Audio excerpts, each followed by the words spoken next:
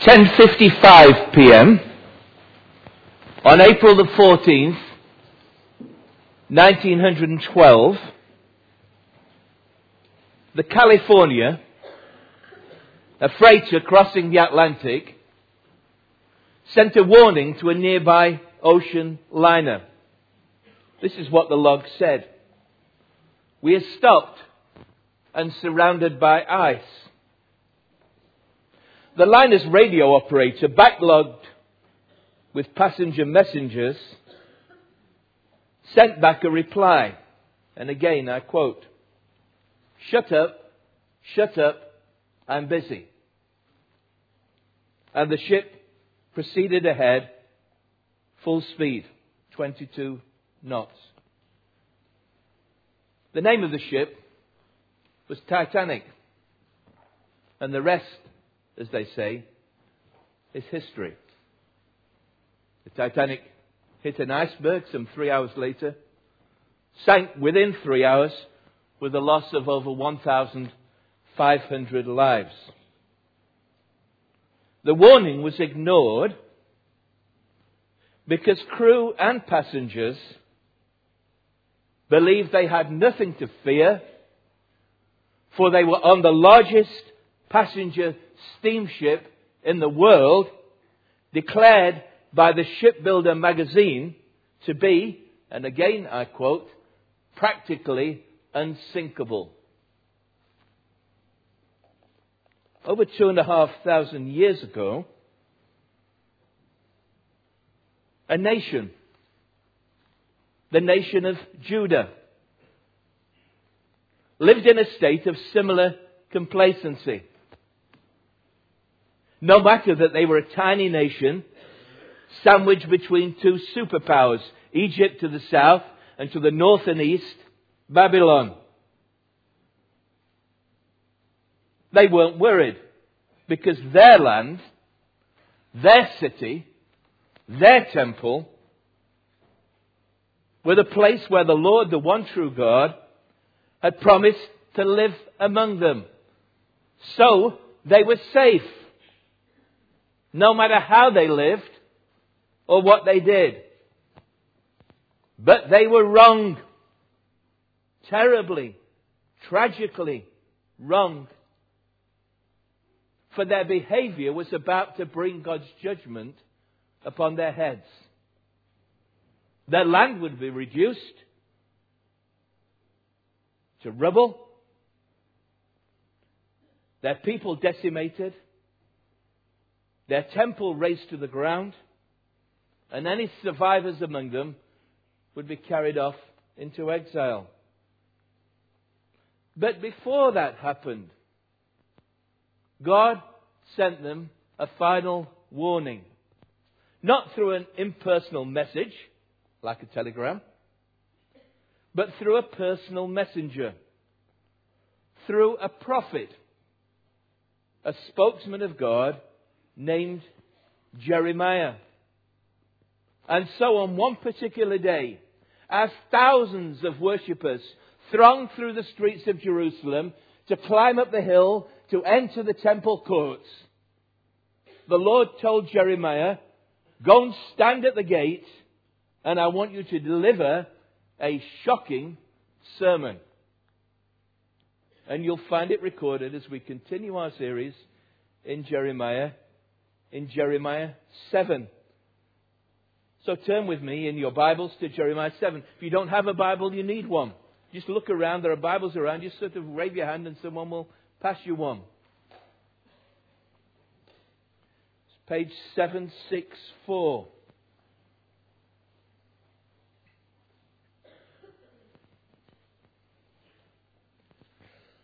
And as we listen to it together, all these years later, whatever you do, don't fall into a similar state of complacency as the original hearers did, believing that what God said then has no possible relevance to us now. It does. Believe me. This is the word that came to Jeremiah from the Lord. Stand at the gate of the Lord's house and there proclaim this message. Hear the word of the Lord, all you people of Judah, who come through these gates to worship the Lord. Friends, imagine the scene, all right? Somebody was stood at the gates of Charlotte Chapel saying these words. This is what the Lord Almighty, the God of Israel, says. Reform your ways and your actions, and I will let you live in this place. Do not trust in deceptive words and say, this is the temple of the Lord, the temple of the Lord, the temple of the Lord. If you really change your ways and your actions and deal with each other justly, if you do not oppress the alien, the fatherless, or the widow, and do not shed innocent blood in this place, and if you do not follow other gods to your own harm, then I will let you live in this place, in the land I gave to your forefathers forever and ever. But look, you are trusting in deceptive words that are worthless. Will you steal and murder, commit adultery and perjury, burn incense to Baal, follow other gods you have not known, and then come and stand before me in this house which bears my name and say, we're safe. Safe to do all these detestable things. Has this house which bears my name become a den of robbers to you? But I have been watching, declares the Lord. Go now to the place in Shiloh where I first made a dwelling for my name, and see what I did to it because of the wickedness of my people Israel. While you were doing all these things, declares the Lord, I spoke to you again and again, but you did not listen. I called you, but you did not answer. Therefore, what I did to Shiloh, I will do now to the house that bears my name, the temple you trust in, the place that I gave to you and your fathers. I will thrust you from my presence, just as I did to all your brothers, the people of Ephraim. So do not pray for this people, nor offer any plea or petition for them. Do not plead with them, for I will not listen to you. Do you not see what they're doing in the towns of Judah and in the streets of Jerusalem? The children gather wood, the fathers light the fire, the women knead the dough and make cakes of bread for the Queen of Heaven. They pour out drink offerings to other gods to provoke me to anger. But am I the one they're provoking, declares the Lord? Are they not rather harming themselves to their own shame? Therefore, this is what the sovereign Lord says. My anger and my wrath will be poured out on this place, on man and beast, on the trees of the field, on the fruit of the ground. It will burn and not be quenched. This is what the Lord Almighty, the God of Israel, says. Go ahead. Add your burnt offerings to your other sacrifices and eat the meat yourselves. For when I brought your forefathers out of Egypt and spoke to them, I did not just give them commands about burnt offerings and sacrifices, but I gave them this command, obey me, and I will be your God, and you'll be my people. Walk in all the ways I command you, that it may go well with you. But they did not listen or pay attention. Instead, they followed the stubborn inclination of their evil hearts. They went backward, not forward. From the time your forefathers left Egypt until now, day after day, again and again, I sent you my servants, the prophets, but they did not listen to me or pay attention.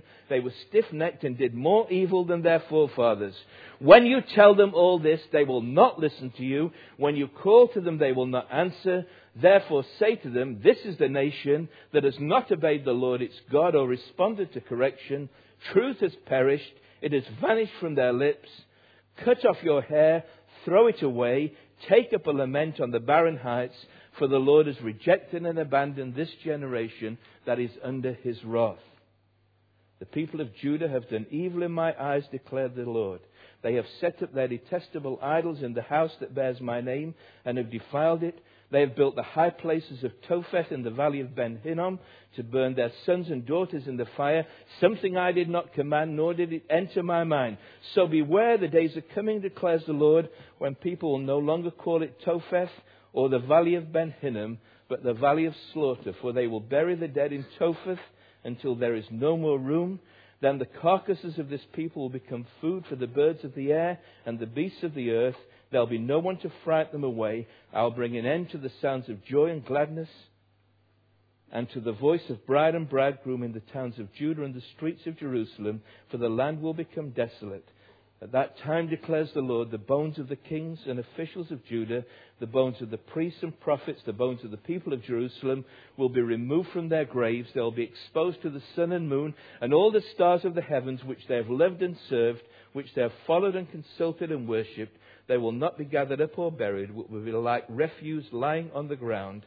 Wherever I banish them, all the survivors of this evil nation will prefer death to life, declares the Lord Almighty. This is God's shocking word. Just let's pray a moment before we look at it together.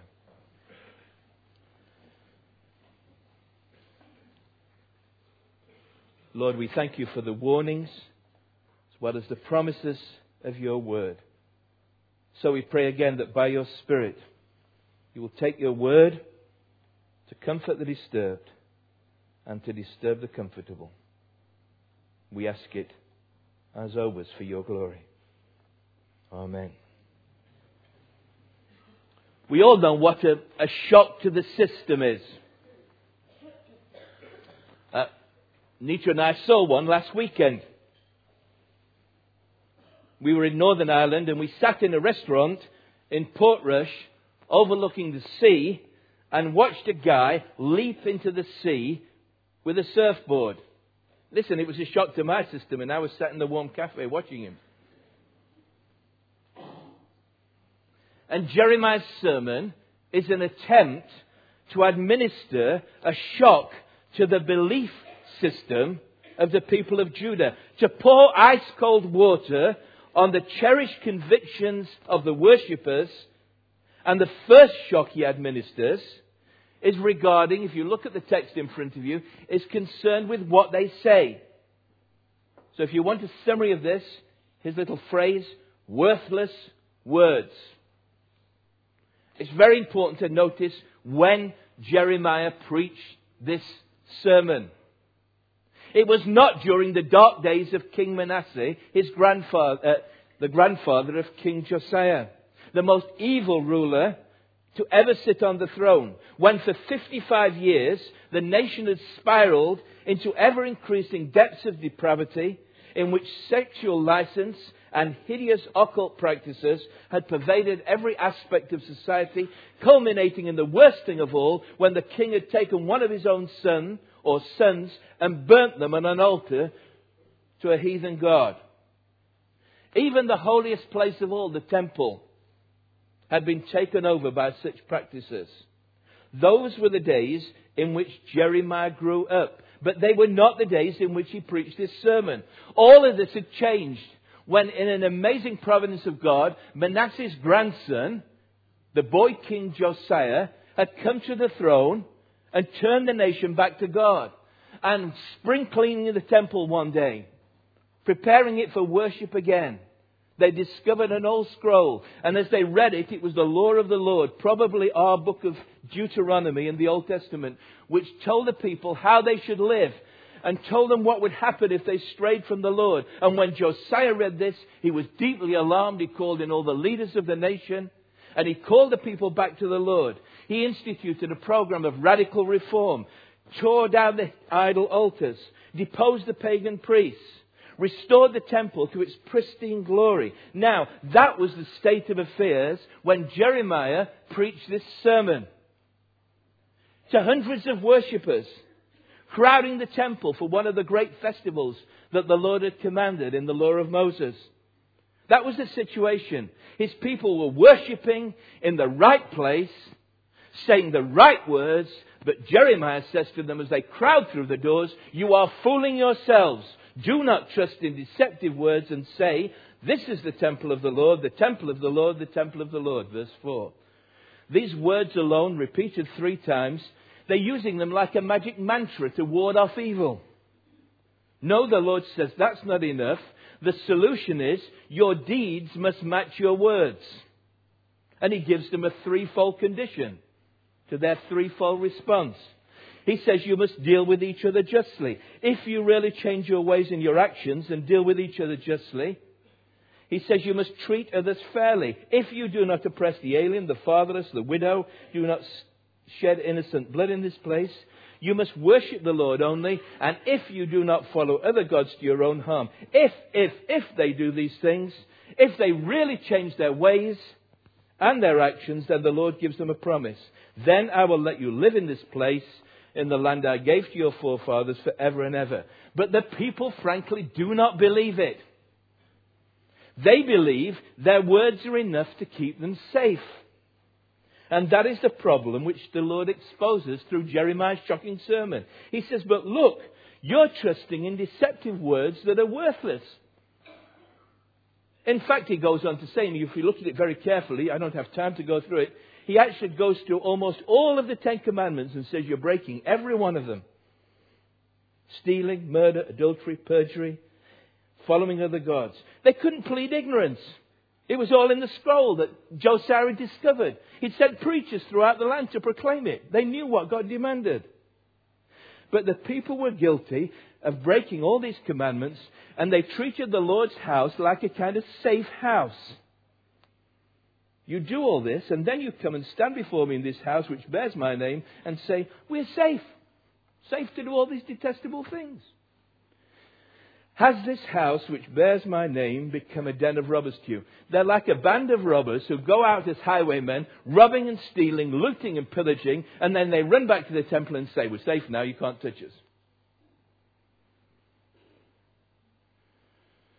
Now, what I want to say this morning, listen carefully. It's challenged me, and I think it will challenge you.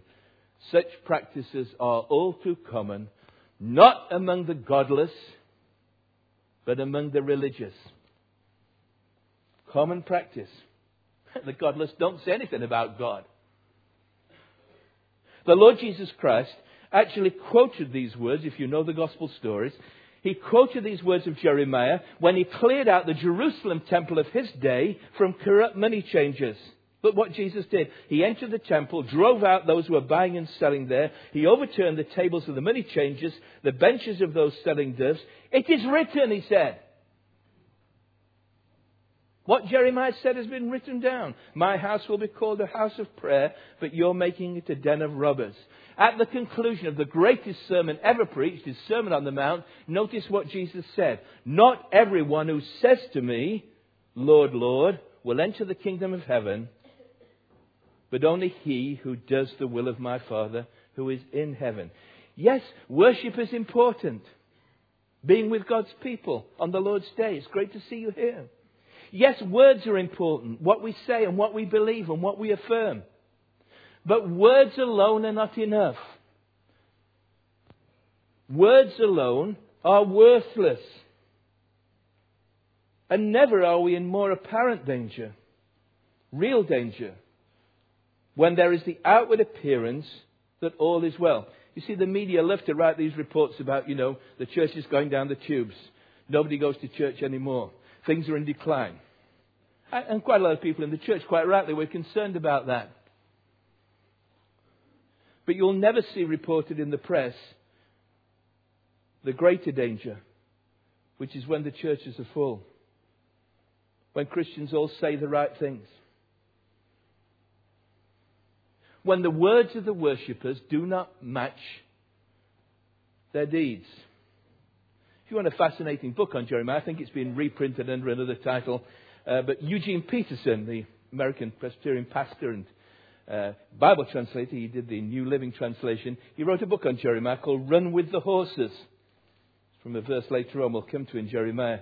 This is what he says. The church is never in so much danger as when it is popular and millions of people are saying, I'm born again, I'm born again, I'm born again. So I simply ask you, as I ask myself, do your words match your deeds? Do your deeds match your words?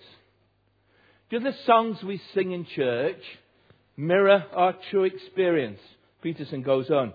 Places are important, immensely important, but standing in a church singing a hymn doesn't make us holy any more than standing in a barn neighing makes you a horse. And I have to tell you this. You can fool all of the people all of the time if you're a good Christian actor, or as the Greek word is, hypocrite. But you can't fool God, because God says, but I have been watching, declares the Lord. So that's the first shock in this shocking sermon. It really is a shocking thing to say, is it not? But it's not the worst. For his message moves on to a second shocking theme. After worthless words, the second theme in this passage, in this great sermon, is pointless prayers. You see, Jeremiah said all this, and the people weren't at all convinced. They believed they were safe in the temple. Why did they believe they were safe in the temple? Because God had said so. It was in the hymn book.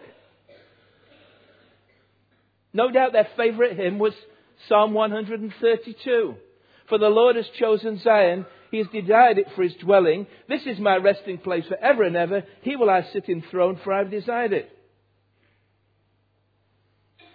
But Jeremiah claims and says God's promises, all his promises, this promise is conditional upon your obedience. And by way of example, he says to the people, he's trying to shake them again out of their complacency, to pour cold water on them. He says, take a field trip up the road from Jerusalem.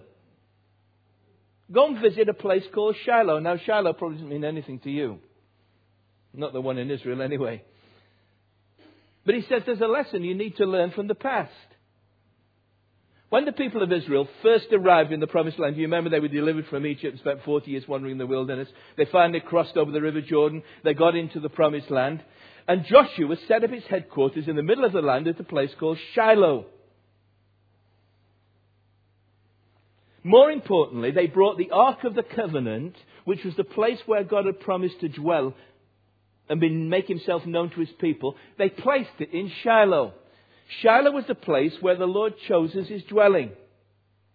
But following the disobedience of the people of Israel at the end of the life of Samuel the prophet, Shiloh became the place the Lord abandoned as his dwelling place. Jeremiah reminds the people, go now to the place in Shiloh where I first made a dwelling for my name, and see what I did to it because of the wickedness of my people Israel. Verse 12. He's saying, take a field trip to Shiloh and all you'll see is a field. In fact, if he wanted to, he could have said, let's not sing number 132, let's sing number 78. They angered him with their high places. They aroused his jealousy with their idols. When God heard them, he was very angry. He rejected Israel completely. He abandoned the tabernacle of Shiloh, the tent he had set up among men. After abandoning Shiloh, the Lord chose Jerusalem as his dwelling place. As the Ark of the Covenant was moved there during the time of King David, and then under instruction from the Lord, David's son Solomon built this magnificent temple. And this is the place where God promised to dwell among his people. But the Lord says, now just think about this. I did it once before at Shiloh. There is nothing to stop me doing it again. In fact, I will do it again. There will be a repeat performance if you don't change your ways.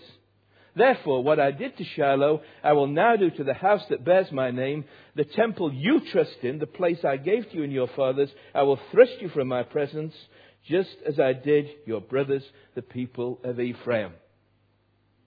Friends, we're going to be praying this week, these 40 days for our city. There are Shilohs littered throughout Edinburgh, throughout Scotland, the land that was the land of the book. I know they're only buildings, but they're places where people met together and honoured God's name and praised the name of Jesus. And they're abandoned. They're theme pubs, restaurants, mosques, temples. And if you say it could never happen to Charlotte Chapel, think again. Oh, there's crowds of people here. It's our 200th anniversary next year. We're only here because of God's grace. But if we disobey the Lord and go our own way, Charlotte Chapel could end up like Shiloh. I say that as the pastor. It's not my desire. Pray to God it will never happen. But I would be a fool to say it never could happen. The history of Israel says otherwise. So what does Jeremiah do in these terrible circumstances? The Lord says, I'm going to make this place like Shiloh. Well, what does any prophet do? Well, you pray. And this shocking sermon gets worse because the Lord says to him a chilling command. He says, this is what's going to happen. So do not pray for this people, nor offer any plea or petition for them. Do not plead to them, for I will not listen to you. It's almost unheard of. Here's Abraham over Sodom and Gomorrah, the most wicked cities in the world. He intercedes with the Lord and prays for them.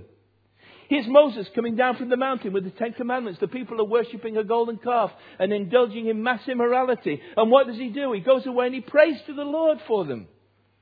Here's Samuel the prophet at the end of his life. And the people have rejected the Lord and want a king of their own. And Samuel says, God forbid that I should cease to pray for you. More recent history. Here's King Hezekiah with Isaiah the prophet and the surrounding Assyrian army. And he prays to the Lord, Lord, save the city. And the angel of death moves in and decimates the Assyrian army. But Jeremiah is told, don't pray. It is a waste of time. For the Lord will not listen to them. Why not? Well, the Lord gives Jeremiah's reasons, as he always does. He says, the Lord will not listen because of what they are doing to him. Verse 17, do you not see what they're doing in the towns of Judah? In the streets of Jerusalem, the children gather wood, the fathers light the fire, the women knead the dough, they make cakes of bread for the Queen of Heaven. They pour out drink offerings to other gods to provoke me to anger. What is he saying? He's saying, listen, you watch these people going up to church, but what they do in the temple is very different to what they're doing in their homes.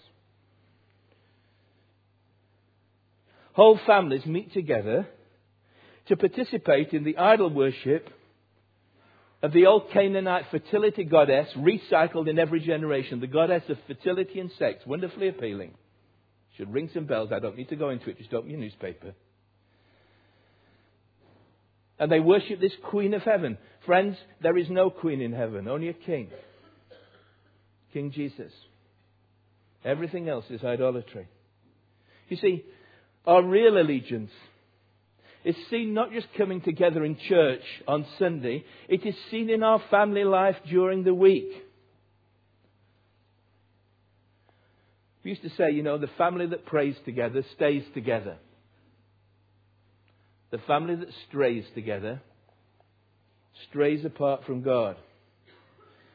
We may not worship female goddesses in our rooms, fashioned into idols.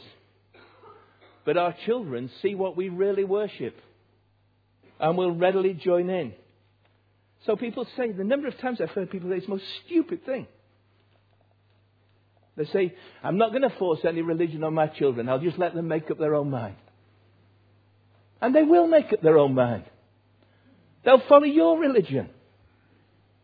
A religion that worships material things. To live for self and pleasure. And they'll grow up godless. That's why we've come together to pray for this family. We pray for the families in this church. We live in difficult days. We need to pray for one another. So what does the Lord feel about this? Well, some of us have got the wrong idea about the Lord. You see, we think the Lord just smiles benignly and says, oh, dearie, dearie me, I'm really sad about this. Yes, he is very sad, but he's also very angry.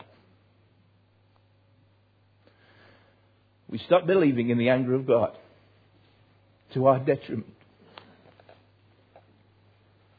But ultimately, you see, the tragic thing is, we fail to derive any real benefit from the idols we worship because they always mutilate and do us harm. Because of what they do to themselves. But am I the one they're provoking, declares the Lord? Are they not really harming themselves to their own shame?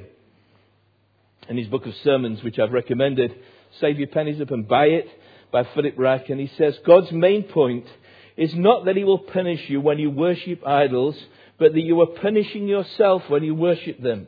Remember, false gods always abuse their worshippers. Satan wants a piece of your soul or your body or both. He lusts after you and has an infernal plan for your life. Now, for the people of Israel, that plan was so far gone that all that awaited was certain judgment. Therefore, this is what the sovereign Lord says, my anger and my wrath will be poured out on this place, on man and beast, on the trees of the field, on the fruit of the ground. It will burn and not be quenched. It is too late to pray for these people. Such prayers are pointless prayers. Now, this is just a terrible thing. 600 years after this, the Lord Jesus Christ wept over this same city as he prepared to enter it for the final time before he died outside it. A lament for a city. As he approached Jerusalem and saw the city, Jesus wept over it and said, If you, even you, had only known on this day what would bring you peace, but now it is hidden from your eyes. It's too late. The days will come upon you when your enemies will build an embankment against you and encircle you and hem you in on every side. They will dash you to the ground, you and your children within the walls. They will not leave one stone on another, because you did not recognize the time of the Lord's coming to you. Don't believe this nonsense about, it's Jeremiah. Why are we doing Jeremiah? It's Old Testament. It's all about judgment and everything. Jesus said something different. No, he did not. We'll see in a moment, thankfully, that he offered amazing grace. And you need to notice something about these words. When Jesus said these words about Jerusalem, what would happen? It would be 40 years before the Roman legions, led by Titus, entered Jerusalem and fulfilled the prophecy. But already it was too late. See, God's judgment works like that. You can be under God's judgment. So you reap what you sow, but God doesn't always harvest in October.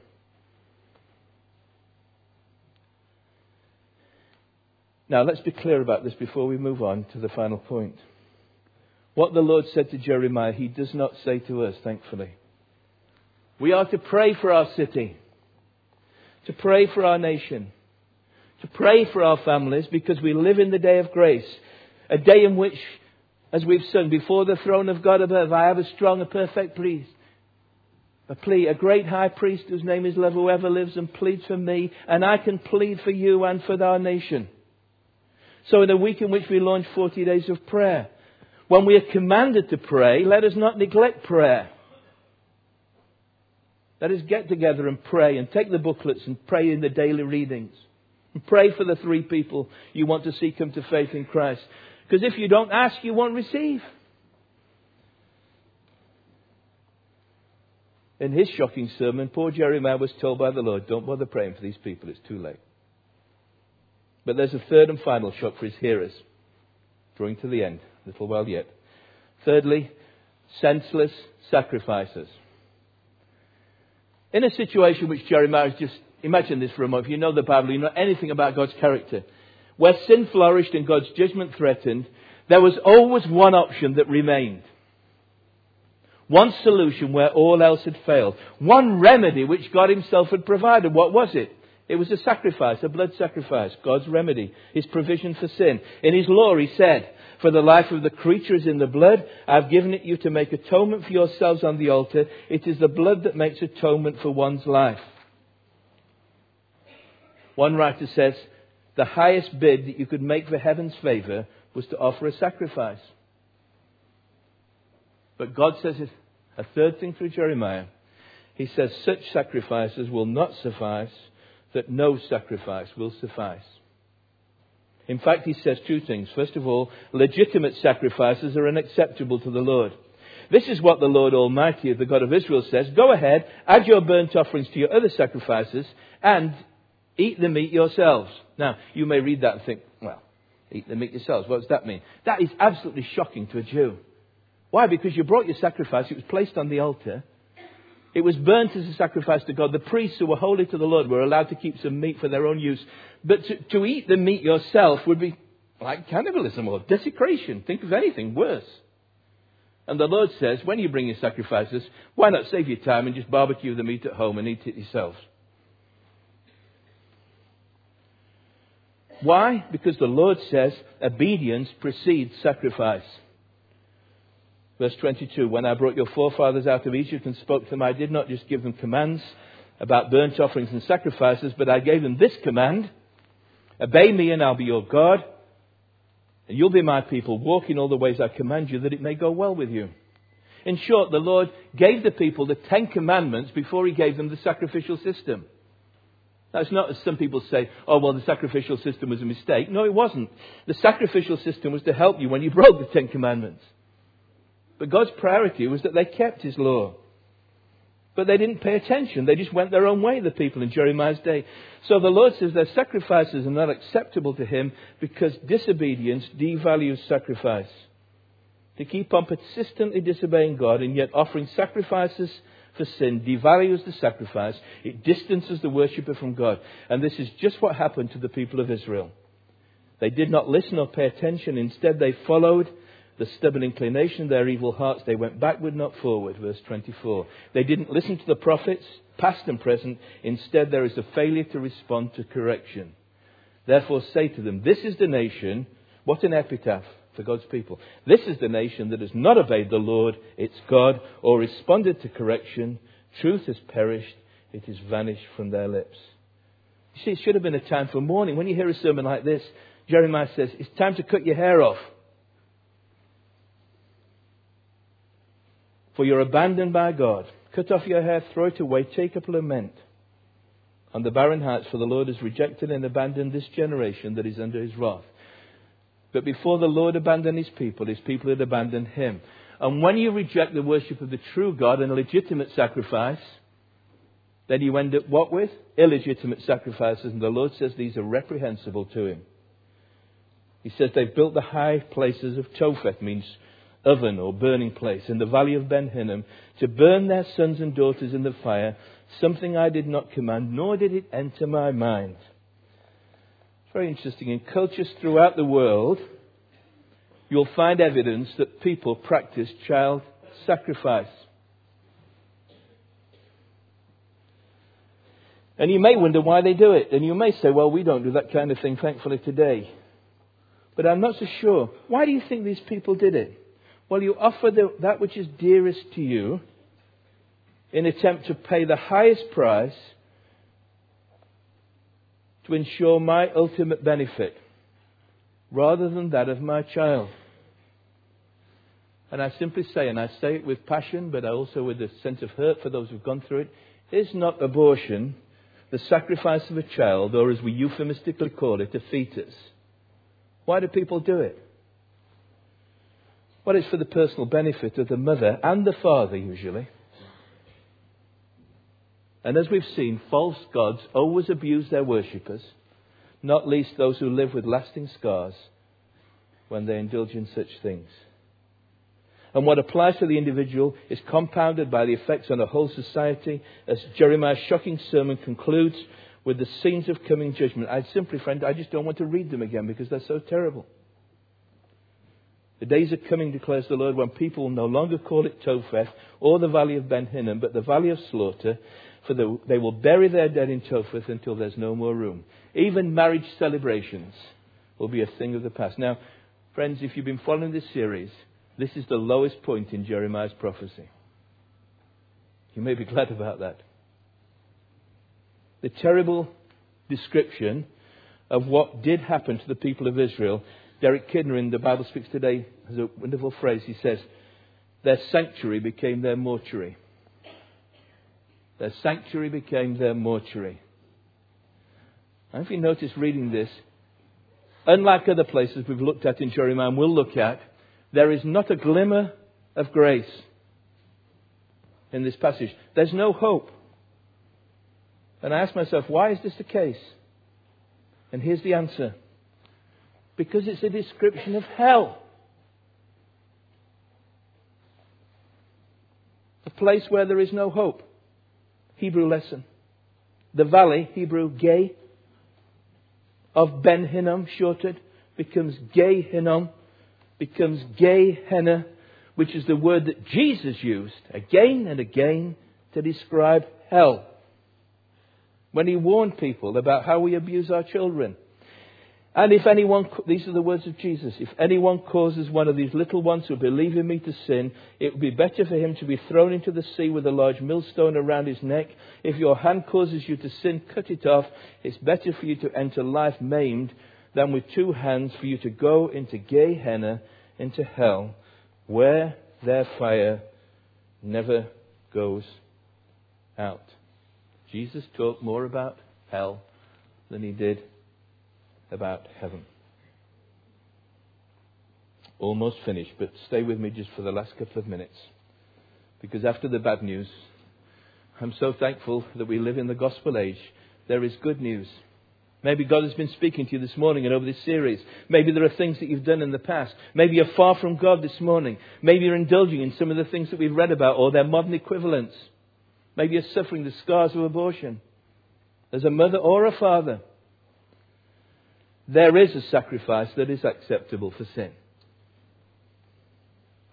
The writer of the New Testament book of Hebrews contrasts the sacrifices that were made under the old law of Moses with the sacrifice of Jesus. Hebrews 9:14. How much more then will the blood of Christ, who through the eternal Spirit offered himself unblemished to God, cleanse our consciences from acts that lead to death, so that we may serve the living God. Now you reflect on that, because that is good news. That's why we call it gospel. Final comment from Philip Ryken again. One of the things that made that sacrifice acceptable was that Jesus Christ offered himself as an atonement for sin. He was not bound and gagged by his Father and dragged to Calvary against his will. If that had happened, then God the Father would have been as cruel as the parents of Ben Hinnom. But Jesus Christ willingly gave himself up for us all. Because of that voluntary sacrifice, there is no need to go to hell. No need, providing we heed the warning. But we can respond like the radio operator on the Titanic. Shut up, I'm busy. Let's pray together.